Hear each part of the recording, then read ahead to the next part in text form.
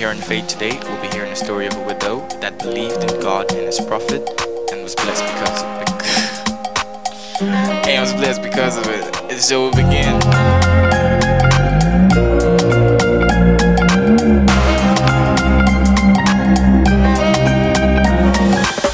Welcome to an audio digest of Faith Today with your host JLP. Stick around for a listen.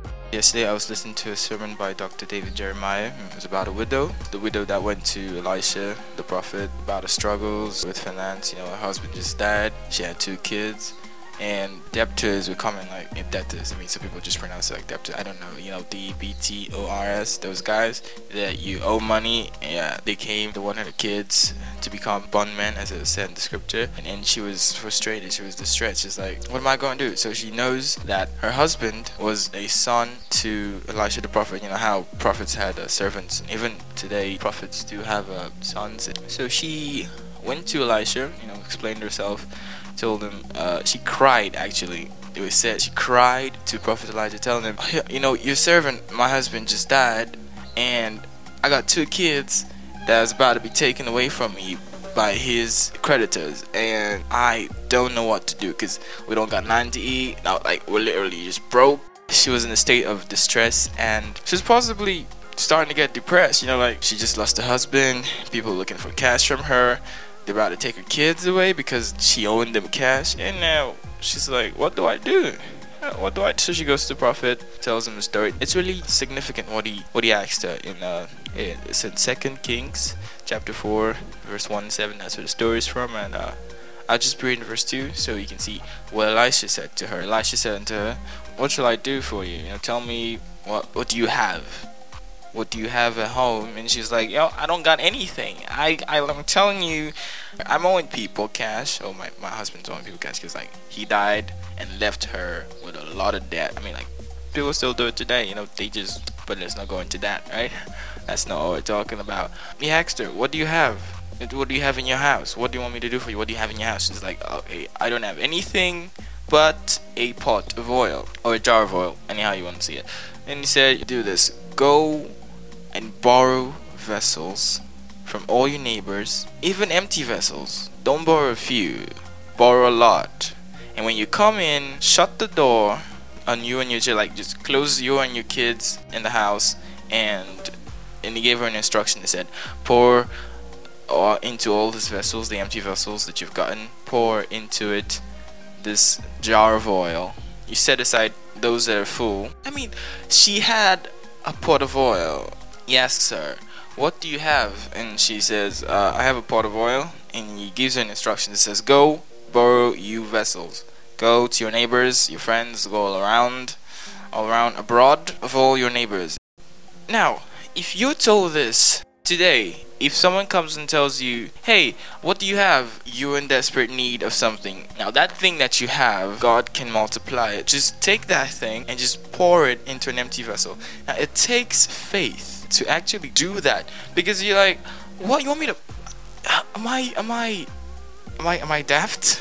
It's literally a small jar of oil, and you want me to fill up 10 liters worth of container with just a small quantity. Come on, it's a little. Imagine now, let's just imagine this, right? This jar of oil that she's pouring out of is transparent, like a glass jar, and she can see that this thing is at a low level. Sir, do you know how much oil is in that jar? You don't know how much oil. She didn't do that. She just did as she was told. That's something that people are missing out this day. There's a place of instruction in faith. There's a place of instruction in faith where you have to act on what you believe. Because if you don't act on what you believe, then it doesn't show that you believe. So she went into her house, shut the door on her and the kids, brought these vessels in, and started to pour. She kept pouring, they kept filling up, she kept pouring. She was definitely amazed. That feeling you get, you're pouring something and it doesn't stop flowing. It just keeps flowing. It keeps flowing, and you move aside the other one. It keeps flowing. At some point you start to believe. I'm sure she was instead of before you. At first it's like, how is this going to happen? But anyway, let me just do it because I trust my prophet Elisha. I know that he has done great things before. She goes into her house, starts this thing. So she's like, is it gonna work? Am I sure? that if I pour this thing, that it wouldn't finish. And I'm like, so what do I do now? It's not coming out anymore. In a state where that jar was transparent, she was probably looking at the level like, okay, it's about to finish. It's still going. It's still going. It's still going. It's still going. Oh my God, it is still pouring out. No way, Junior. Get me another vessel. This thing's still flowing. Get me another vessel. Bring another one. It's full. Bring another one. Full. Bring another one. Another one. Just keep bringing them. Bringing them. What? And then now she's probably thinking, I should have gotten more vessels. When you're instructed to do something, it takes belief to actualize or to act upon an instruction from the mouth of God through His servant. It takes belief to act upon an instruction. It takes faith. Faith today is an action. It's not a warm feeling in your chest. It's an action. You act on instruction. Faith is acting on instruction. As it says in Hebrews 11, faith is the substance of things hoped for and the evidence of things not seen. You don't understand the instruction. You can't understand the instruction. You can't make sense of it. Humanly speaking, it doesn't make sense. Why would I go and pour a little bit of oil and that would fill vessels? Not just one, vessels, many vessels. Just a little jar of oil is gonna fill out of it. That's not possible. I mean, come on. What kind of chemical science are you gonna do to miraculously fill so many jars and so many vessels with just a little jar of oil? It takes faith to act upon instructions that you hear from God. There's a special part in this portion of scripture in verse 6. When the vessels were full, she said unto her son, bring me yet another vessel. So now here's the point, which is like, I should have gotten more vessels. Is there any more vessels left? Mom, there ain't no vessel left. It's all done. And the oil stopped. Notice it said the oil just stayed. It ceased to pour. She didn't have any more vessels and the oil stayed. There is a need to borrow vessels. There was a part of New Testament when the disciples of Christ were following Jesus, and he asked Peter, oh yeah, I want to use your boat to talk to these people, so just bring it towards the land. And he did that. Afterwards, Jesus comes to him and says, cast your net into the sea, fetch some fish, or catch some fish. So he tells Jesus, look, we have toiled all night. I am a professional of these things. I am a fisherman. I know how this thing works. We've done all night. There's no way we can get a catch a day. We've toiled all night and we caught nothing. So no need. But because you are the Christ, at your word, we'll do it. We'll see what happens. Usually that's how people respond to instructions when they're like in a desperate situation and they're like, there's nothing else to do. It's like, this thing doesn't make sense, but you know what? What am I gonna lose, right? Just do it. What I'm told to do, just do it, right? And the funny thing with faith, you just need as tiny as a mustard seed, as it was said somewhere in the New Testament. Faith is little as a mustard seed, and if you see the mustard seed, it's pretty little. That little faith can move a mountain. It could signify a problem. You could just believe that a mountain will shift, and it literally shifts. But she takes a step of faith. She believes the prophet, because what else is she gonna do? She's in a desperate situation. She probably has gone to everywhere she can for help, and she's like, this is my last resort. So what am I gonna do? Do what he asks. It says, pour oil into vessels. I'm gonna pour oil into vessels. The same way Peter was like, well, you said cast my net into the deep for a catch. I'm just gonna do it because you said it. What am I gonna lose? Nothing. I'm not gonna catch any fish anyway, so let's just do it. He tosses his net and he gets a net breaking reward. But here's the fun part. He has to go to his other friends and he borrows the boat and they all get a huge catch that day. The instruction was silly. How are you gonna catch fish in the morning? It's early. The fishes are way down in the deep because the fish love the dark parts of the sea. And Peter, it does what Jesus asks him to do. Important thing here is that he had to get the boat of his friends. He had to borrow to accommodate the blessings of God. He needed to borrow to accommodate the blessings of God. What that shows us here is you are a channel of blessing. You're not a storage room of blessing. You're a channel of blessing. So it means that whatever God gives you, you're supposed to let it flow. Just like the oil flowed into those vessels, and those vessels were full and they were sold, and she got money to cater for her kids for some time, and then just something to start up. That's towards the end of the story where Elisha instructs her to go and sell the oil and pay her debt. And this signifies borrowing vessels, shows the need for you to be a channel that attracts and allows the flow of God's blessings. You attract God's blessings because you desire it. because of your desperate situation. You desire God's blessings, but they're not to be kept in you. You see, that's why people that have talents, you sing or you dance or you write poems or you write a story or you write a book. There is something in every person that is meant to be given. When you receive something, if you hoard it, it destroys. The children of Israel, when they got manna from heaven, it fell from heaven, and God said, take as much as you can eat for that day and don't keep it. They disobeyed God. Some of them kept this manna and then it got spoiled, got rotten. You should not keep the blessings of God. You should let it flow out of you freely. Jeremiah said it once. He said, this word that you've given me is like fire shut up in my bones, so I have to let it out. You are designed as a flow of blessings. So you give your life to Christ, you're saved. How did you get saved? Because someone else received the blessing of salvation and shared it with you. You are a reception of the blessings of God. God saved this person, and this person brings you that message of salvation. The person tells you, Christ saved me, and now I want him to save you. So I'm going to tell you about Christ Jesus so that you would look unto him for salvation and receive the blessing that I've received. In that sense, you are designed as a flow of God's blessings. So if you keep God's blessings, natural resources are depleted from use. So you use natural resources and that's how they diminish. But human resources, when not used, they are diminished. That was Zig Ziglar. That shows that you as a person, you have to discover the people that you need to borrow vessels from. There are people that you need to borrow their vessels so that their vessels can become your receptor of blessings that would flow to them. Because definitely when Peter caught the fishes, he didn't hoard all the fishes. He had to give it to the people that he borrowed the boats from. Because you borrowed my boat. Give and it shall be given. Give and receive, give and take. That's how life is generally. If you look at the life of Jesus, he was the perfect example of a channel of blessings. He had 3.5 years to minister to the people, and he always fed his disciples with the word of God.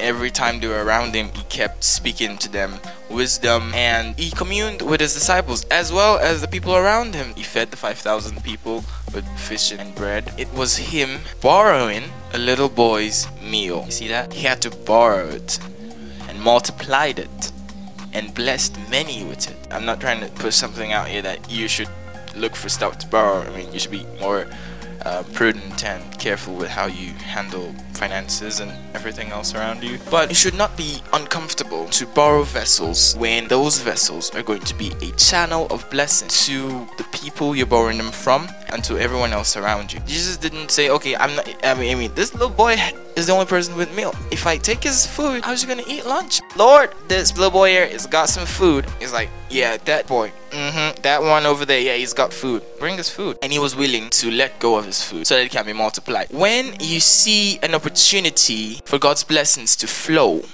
do not hesitate to be a part of it, to plug in to that channel. Maybe you're the one who's being borrowed from, or you're the one that has to borrow the vessels. As long as that thing is going to have a large impact, a miracle of blessings flowing out, do not hesitate to gather so that you can scatter. Now, what do I mean by that? There was a sower, went out to sow seeds. He was just scattering the seeds. Some fell on the thorns, some fell on the rocky side, and then some fell on good soil. Now, these seeds were good seeds, and he scattered them.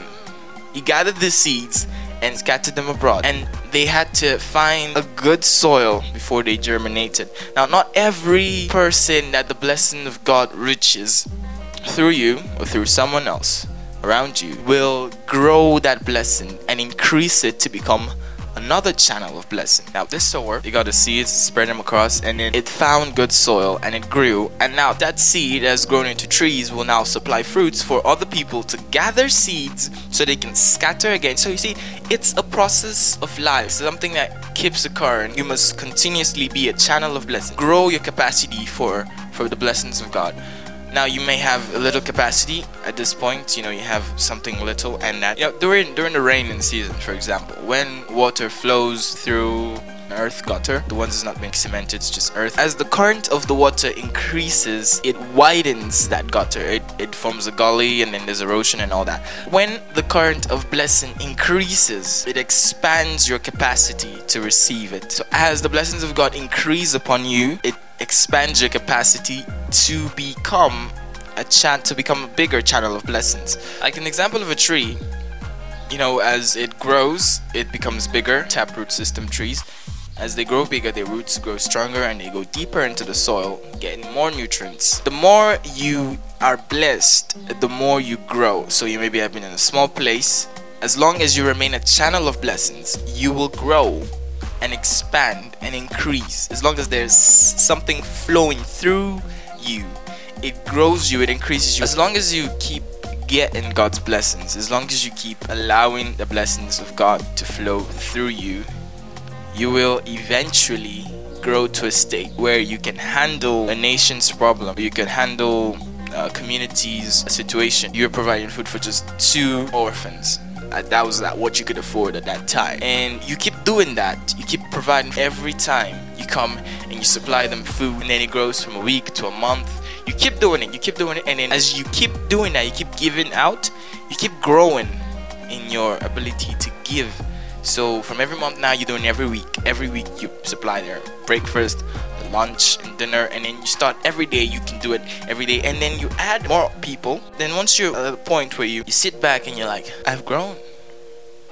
I was the person that was just feeding 2 boys at an orphanage home, and now I supply food to an entire nation's orphanage system. That is how the blessings of God works. It takes you from one level to another. As you keep letting yourself be a channel of blessing, you keep growing in your capacity, because now you're able to receive more because you are giving out. So there's a statement here: you must ensure that you deliberate about giving out. You're planting seeds, you're finding the good ground to carefully scatter your seeds upon them. Acquiring greatness requires frustration, hence your need to remain optimistic. To become great, you need to endure the period of frustration. I mean, there'll be times where you're like, this thing isn't working. How can I get it to work? Just let me break through. Once you hit a small breakthrough, the walls get thicker. You hit it again, you break through. The wall that you're going to hit, it becomes thicker. So as you progress upwards in life, you grow more capacity. Let's say you do 10 kgs before, you lift 10 kgs. Now you start lift 10 kgs. It's easy work. You're not gonna stay, okay, because I can lift 10 kgs, that's what I'm gonna do. I'm just gonna stay on 10 kgs. I'm just gonna be lifting 10 kgs every single time I come to the gym. No, you will move to the next level. You will go to 20 kgs, or some people will go 30 kgs. You could go to 50 kgs. You move up. There is always a leveling up. So if you want to become great, you must be able to endure the frustrations up ahead and remain optimistic in order to successfully attain or acquire the greatness that you desire. Thank you and God bless you for staying tuned. I hope you enjoyed and hope you had a wonderful time. Well, I did have a good time as well, and I'm grateful that you stayed to listen till the end. And thank you very much for sticking around.